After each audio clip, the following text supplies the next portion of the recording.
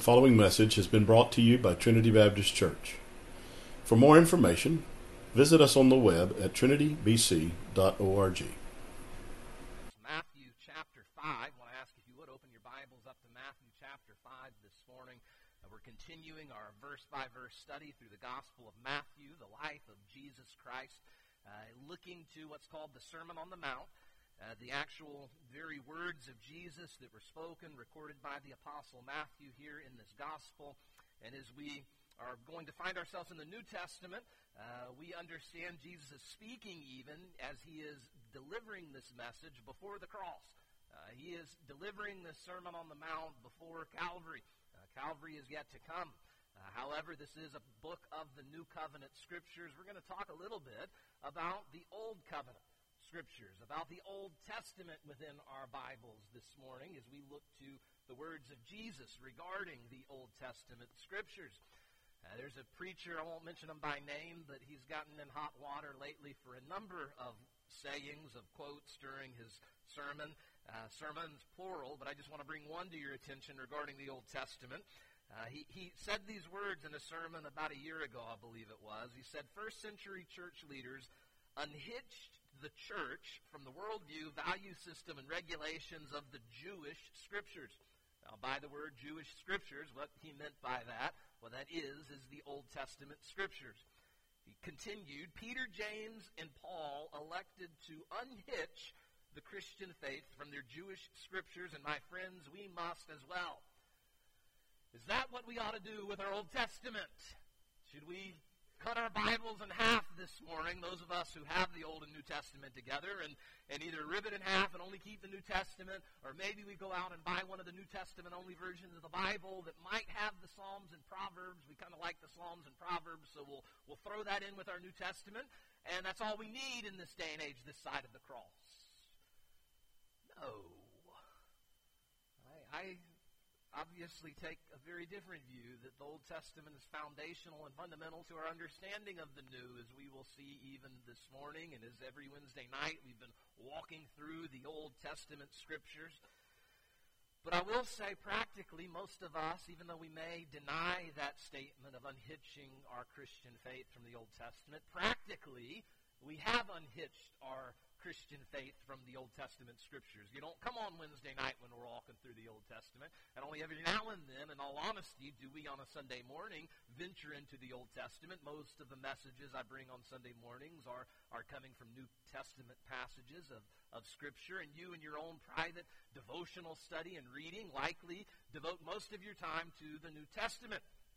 We've got a lot of questions when it comes to how we read and how we understand, how we interpret, and how we apply the Old Testament. If you haven't read through it in a little bit, there's some pretty grotesque stories of war and of wicked immorality. There's some harsh penalties that are listed under the law for disobedience, even disobedience to mama and daddy. Take them out and stone them.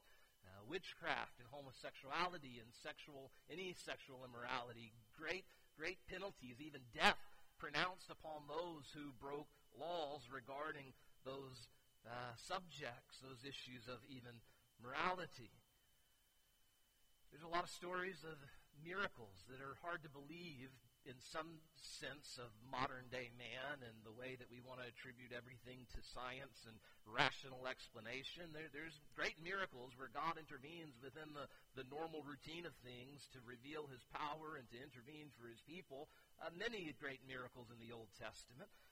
There's a lot of Old Testament commands that we read and sort of scratch our head out on this side of the cross because we don't obey them as they were commanded to obey them then and there, this side of the cross. We're not bringing a lamb up here to be sacrificed this morning. We're not, many of us have clothing on that's got different fabrics interwoven together, and we're breaking a command of not wearing any garments that has interwoven different types of cloth and fabric. There's some strange commands given in the Old Testament, and we, this side of the cross, obviously don't mention them, and we don't believe that they are binding upon us today. What about the prophets? A lot of doom and gloom, a lot of words about impending judgment, about a pronouncement of their wickedness and their sin. What about the strange imagery and descriptions throughout the prophets? What about even the Ten Commandments? Something as well known and well loved as the Ten Commandments. 9 of the 10 we really like. Thou shalt not kill, and thou shalt not commit adultery, and honor your father and mother. Those sort of commandments that picture for us a morality, a righteousness from God. We do well to emphasize those, and we identify with those well because they speak of moral issues that are still true in our day and age. And yet, there's that pesky 4th commandment. Honor the Sabbath and keep it holy. How many of you, Sabbath, my understanding, is the 7th day, not the first day. How many of you honored the Sabbath yesterday and did not work and rested on the Saturday, the ending day of the week, the Sabbath?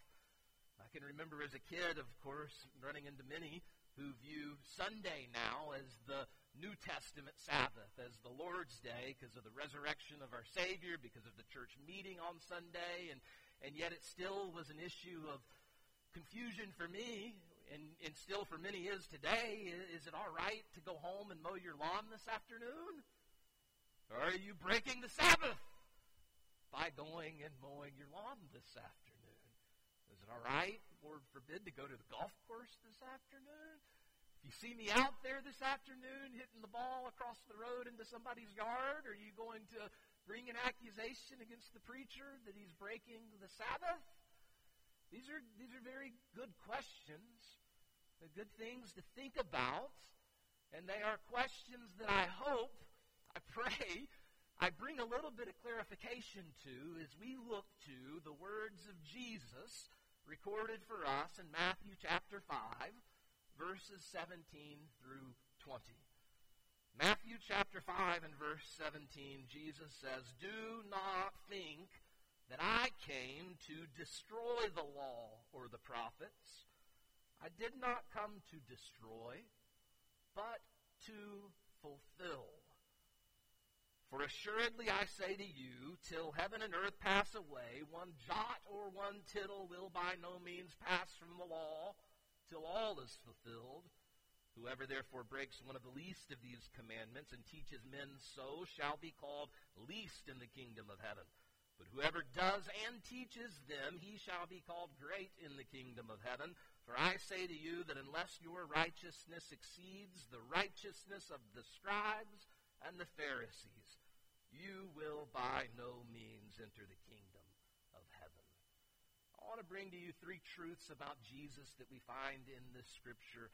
I would say the first of which is the most confusing, and so we're going to dwell on it for the majority of our time as we walk through the fulfillment of the Lord Jesus, the fulfilling of the law and the prophets. The second, I would say, is most important because it's foundational, and by it we understand everything. And the third really is most urgent, and we'll close with the most urgent for you and for me even this morning. So first, notice first, verse 17, Jesus fulfilled all the law and the prophets. Jesus fulfilled. He didn't put off. He didn't destroy. He didn't discard as if it was unimportant or as if it was a bad thing. He didn't annihilate it. He fulfilled, he says, the law and the prophets. Now that expression, law or prophets, law and prophets even more particularly, is used in a couple other places in the New Testament to represent the entirety of the Old Testament. Often, when in the Hebrew mindset you would say law and prophets, it would be like us saying the Old Testament. It would be like us saying the Bible. Sometimes they would add the Psalms to it, the law, the prophets, and the Psalms. That was their category to break down just generally the divisions of the Old Testament scriptures.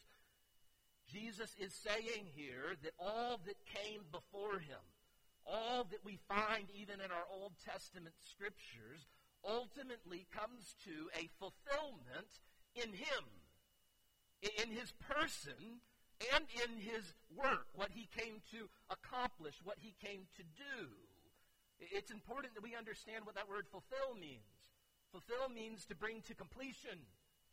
It means to achieve or realize something that was desired or promised or predicted.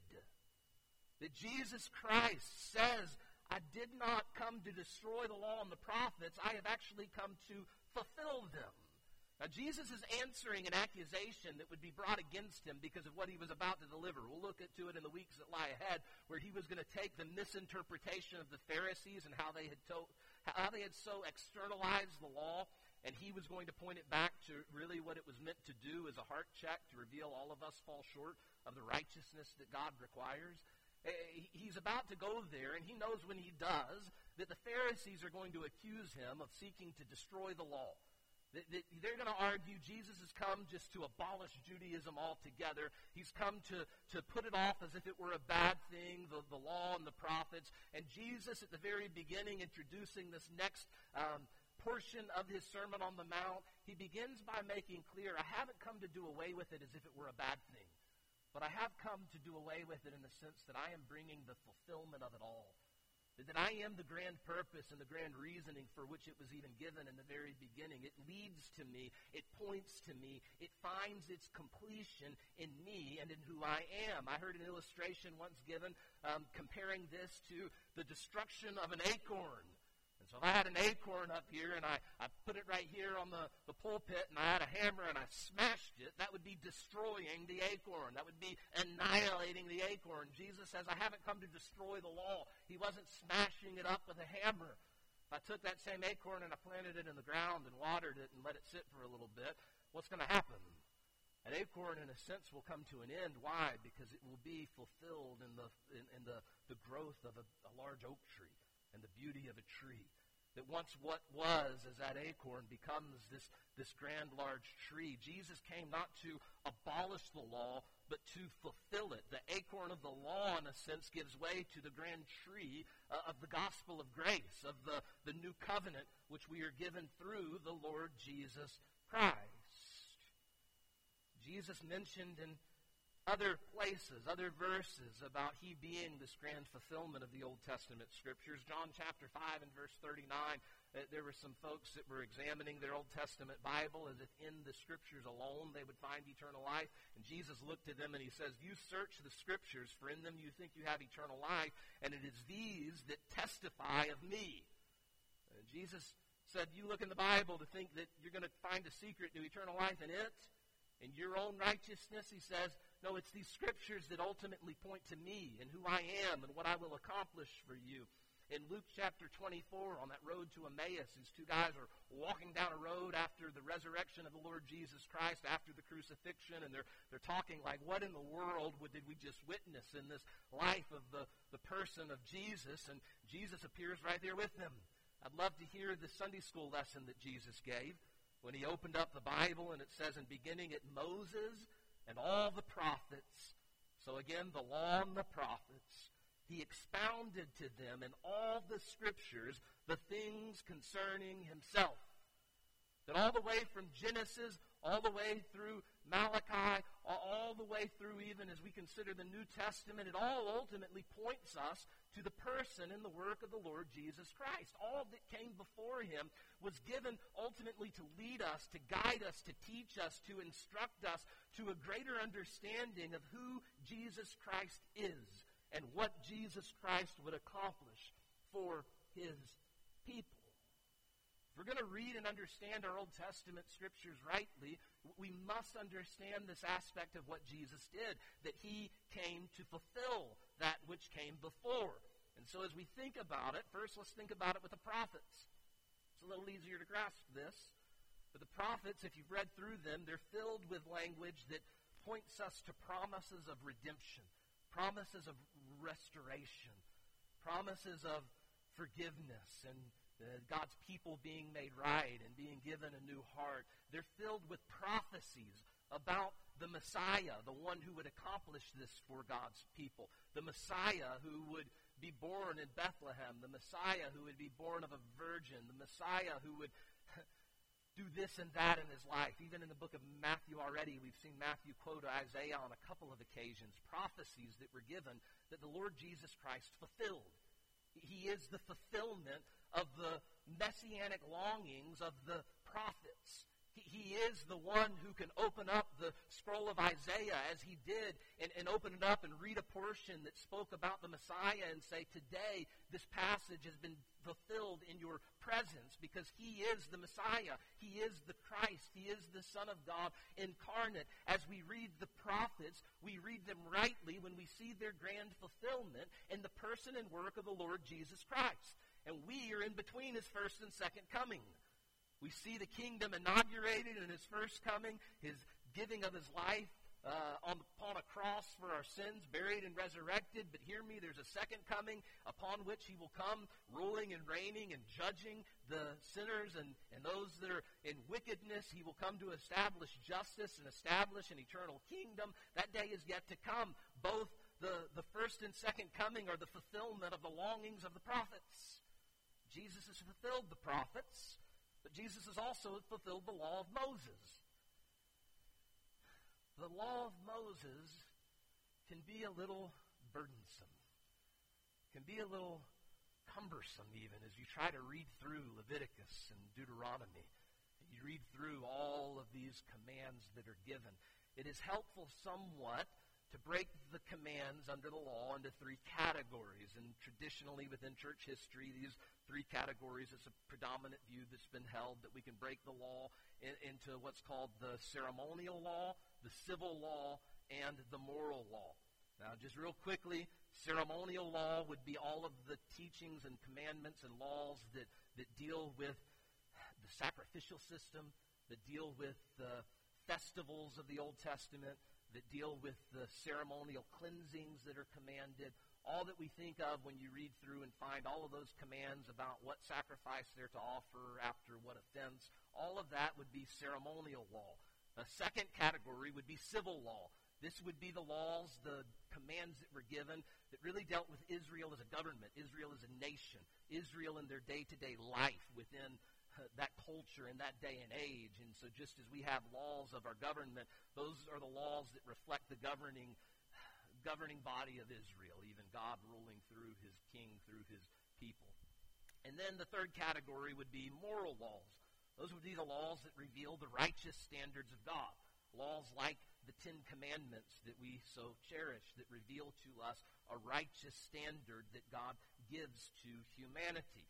Now, of those three, the first two, almost all New Testament believers throughout the church age have agreed. Jesus has fulfilled the first two for sure. The ceremonial aspects of the law, we realize all of that was given and set up by God so that when Jesus came, John the Baptist could look at him and say, "Behold the Lamb of God who takes away the sins of the world." Jesus set up, or God rather, set up through his people that sacrificial system where a lamb would be offered as a sacrifice to atone for the sins of the people. God set up the sacrifice by which the scapegoat would be let out of the city after the priest, symbolically transferred the sins of the people upon that animal that would then be released and let out, a picture of God carrying their sins away. A whole understanding from the very beginning, without the shedding of blood, there is no remission of sins, that to really be atoned for requires a sacrifice. All of this was given, all of the ceremonial cleansings, all that is instructed there, it finds its grand fulfillment in the person and the work of the Lord Jesus Christ. It is the lesser that is pointing us to the greater. It was all given to teach us so that we may understand when he came on the scene, that Israel might understand when he came on the scene and he gave his life a ransom on Calvary. They might come to understand he is the Lamb of God who bore our sins upon that tree. The civil law, Jesus fulfilled that in the sense that he lived a perfect life. He fulfilled that in the sense that he took death upon himself. He took the penalty, the wages of sin upon himself, dying upon Calvary for your sins and mine. He has fulfilled the ceremonial law. He has fulfilled the civil law. And I would argue also, thirdly, he has fulfilled the moral law. He was the sinless Son of God. He lived a life of perfect righteousness before us and before God in total obedience morally to all that the law required.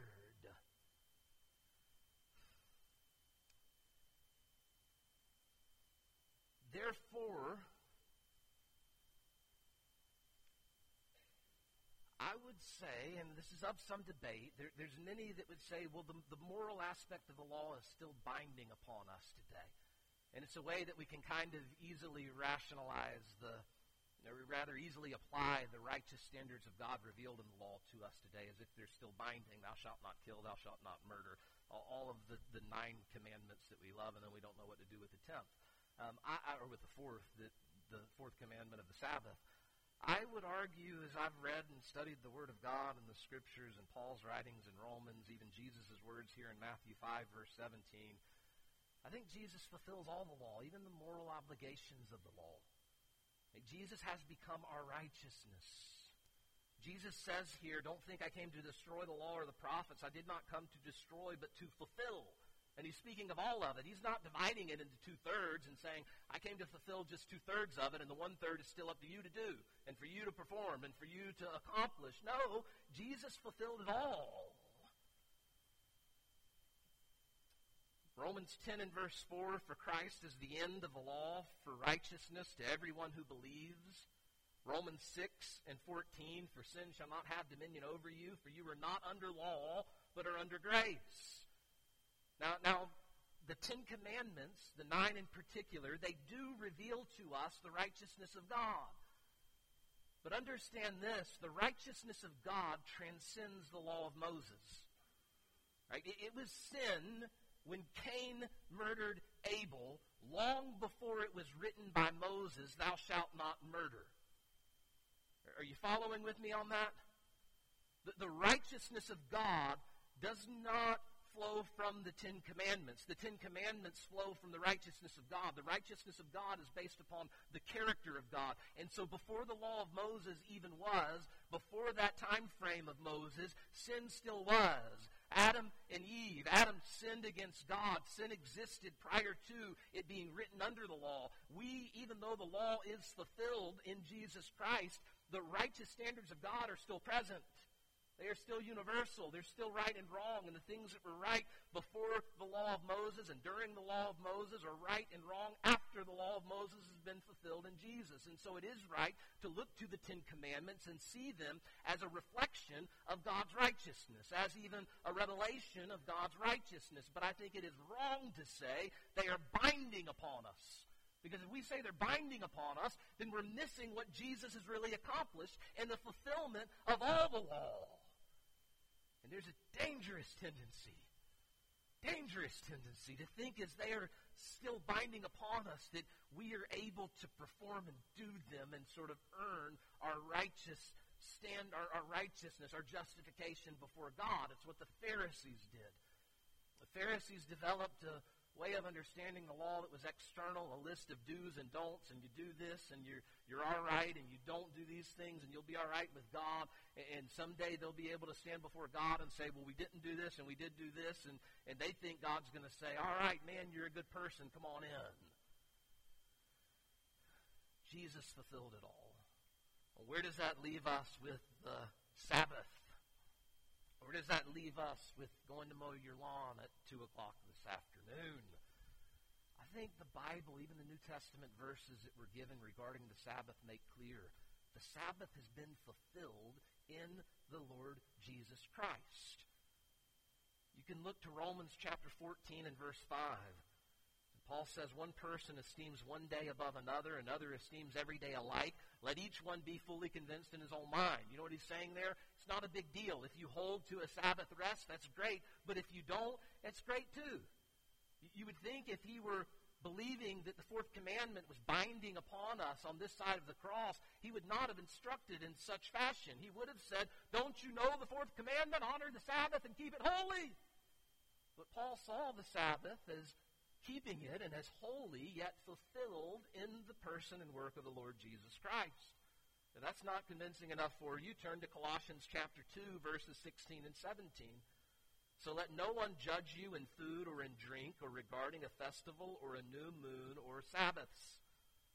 Let no one judge you in food or drink. Now, I know some that prefer to eat a certain way based upon some of the dietary restrictions in the Old Covenant. And I say, good for you.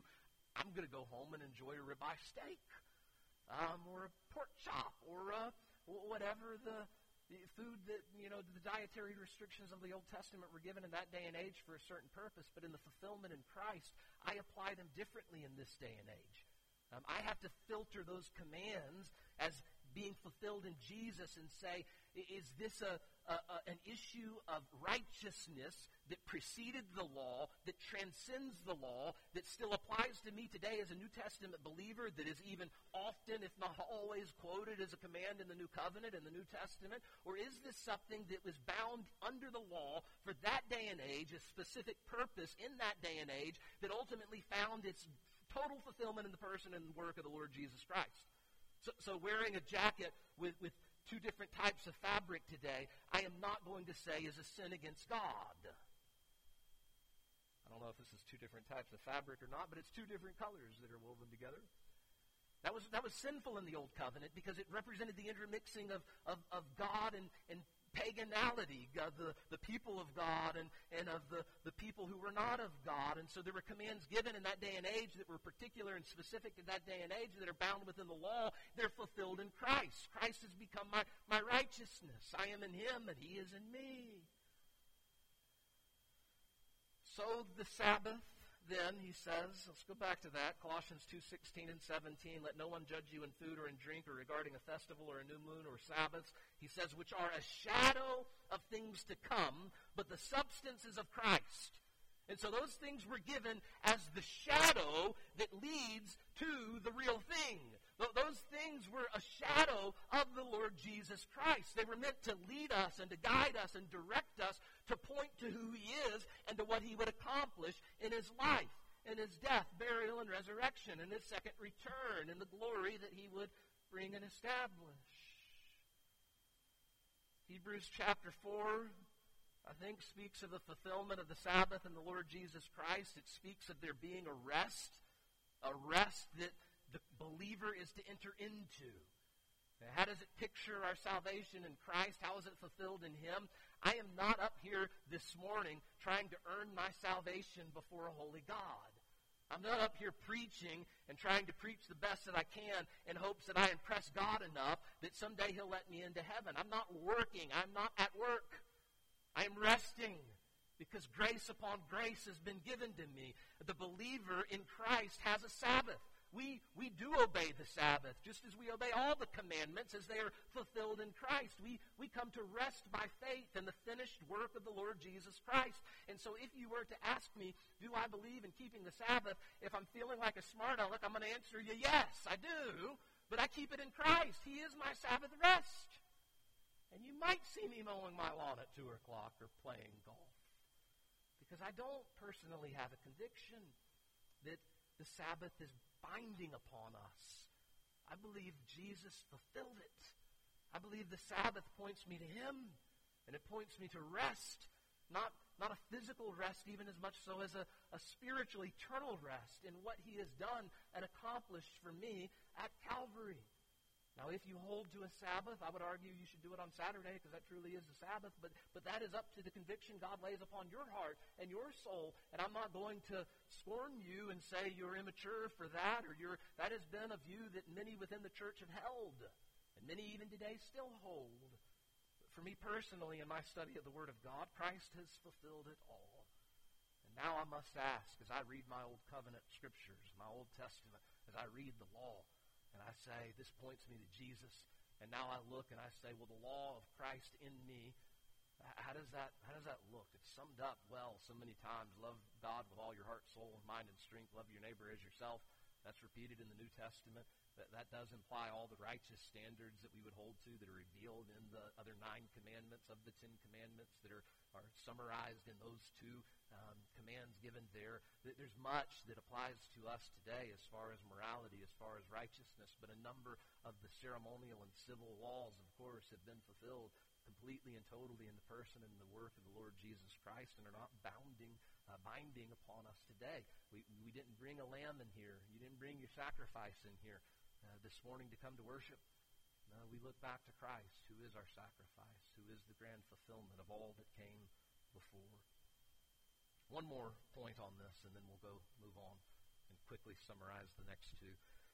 I read an article about a school, I think, school county, whatever it is in Texas, that got the Ten Commandments posted in all the classrooms. And, part of me wants to rejoice in that, and part of us would say, well, that's a good thing, right? And it is to some degree a good thing, and yet it's a lacking thing. Like, it's lacking. It's not what is best overall. It really ties into this mentality that we think that if we can just do the Ten Commandments, then we'll have the society that ought to be. And there's been so many little microcosms throughout history that have tried to develop that. Think of Geneva and Reformation movement, where it's like you try to force the Ten Commandments upon a culture and think that that's going to create heaven on earth, a utopian sort of environment. And it never works. Never works, because it's not within us to do what the Ten Commandments require of us.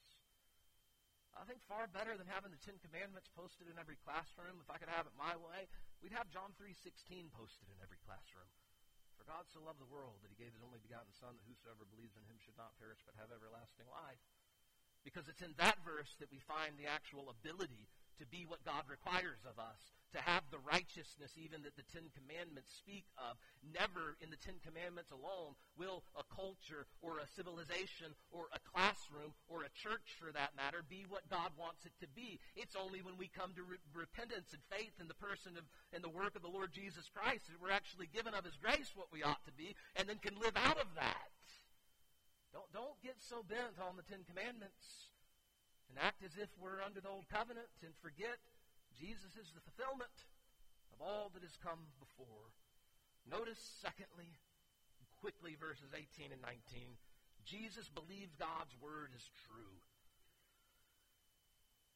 It says in verse 18, "For assuredly I say to you, till heaven and earth passes away, one jot or one tittle will by no means pass from the law till all is fulfilled." Now, a jot would be the smallest letter of the Hebrew alphabet. It'd be similar to an apostrophe even in the English language. A tittle would be one of the smallest strokes of a letter in the Hebrew alphabet. So if you would think in English of a P, capital P, and you think one little stroke would turn that into an R, that would be a tittle, a jot and a tittle. You may have heard it put this way before. Jesus said, "Not one dot of an I nor cross of a T will pass away, but all will be fulfilled."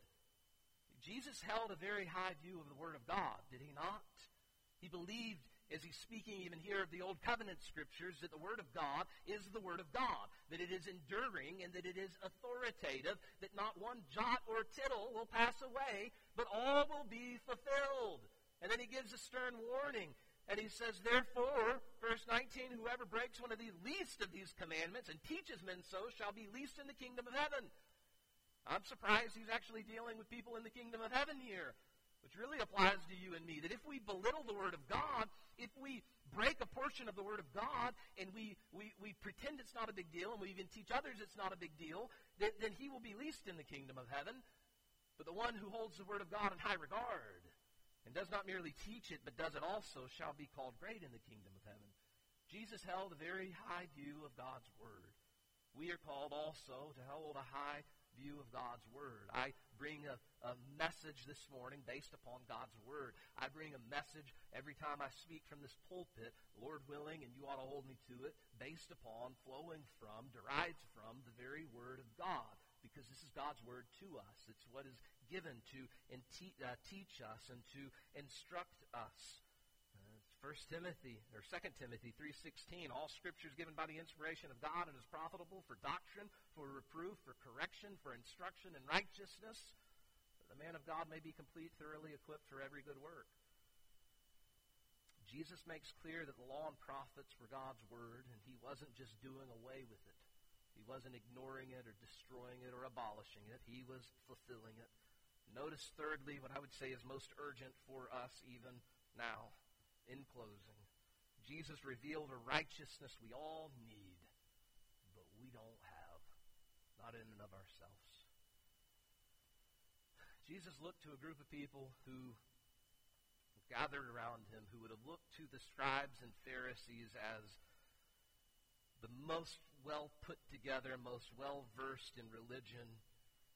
The crowd that, if anybody was going to make it, you would say these people would make it. The scribes and the Pharisees were going to get to heaven if anybody was.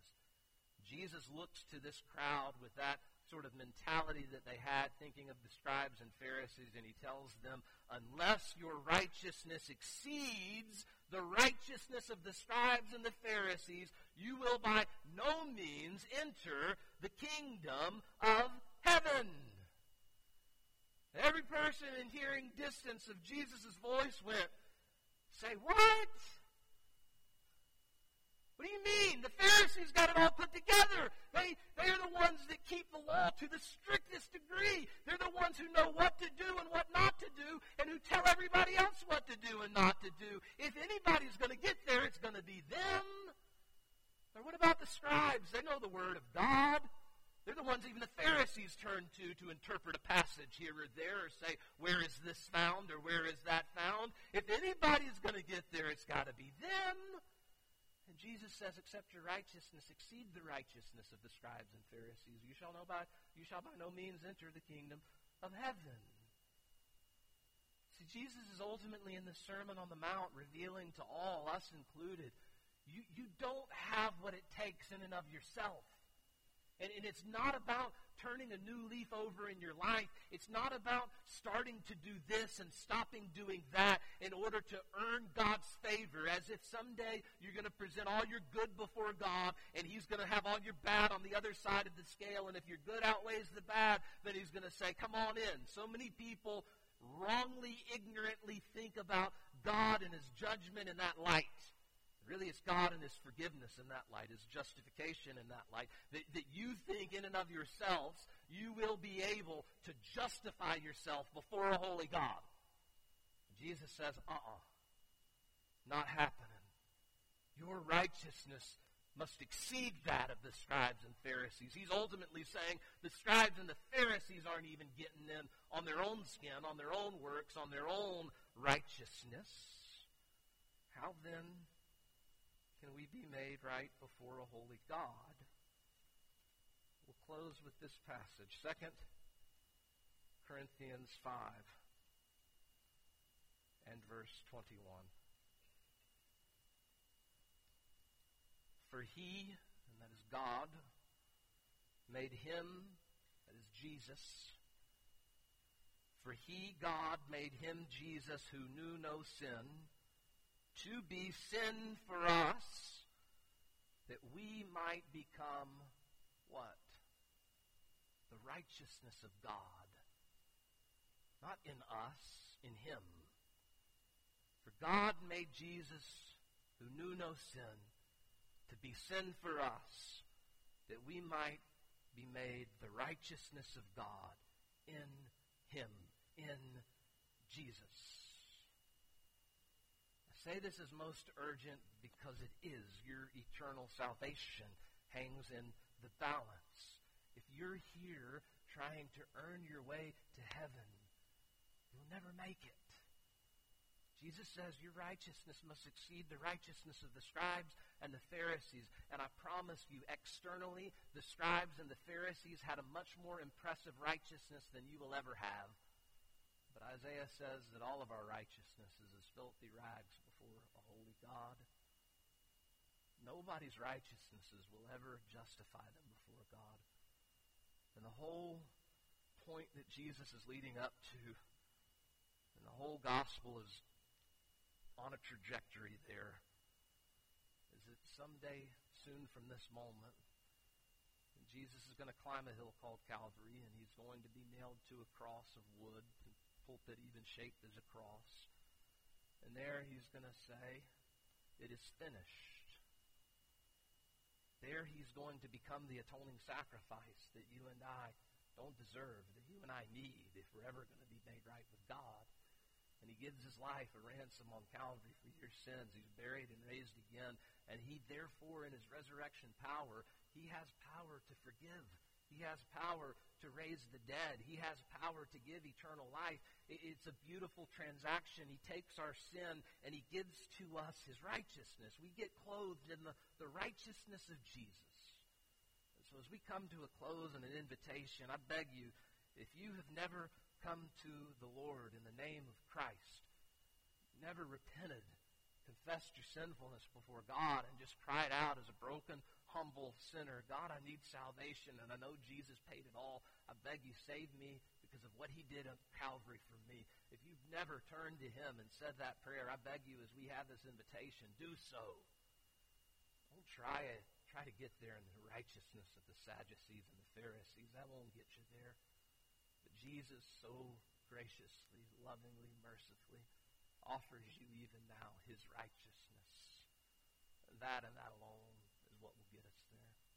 Heavenly Father, we come to you and we pray, Lord, that you would be at work in all of our hearts, for every believer, that you would continue to sanctify our lives and our hearts, that we would continue to grow in your word and the knowledge of your word, that we would continue to just be amazed at the grace in which we stand, and that we would leave here even renewed in it, refreshed in it, not thinking that we're here because of our own works of righteousness, knowing it's only by the grace of Christ and what he did for us at Calvary that we're saved. Lord, if there be one here who's never turned to him, one here who's trying to do it on their own, do it by their own works, may they see the futility of that, and may they confess their sinfulness and come to see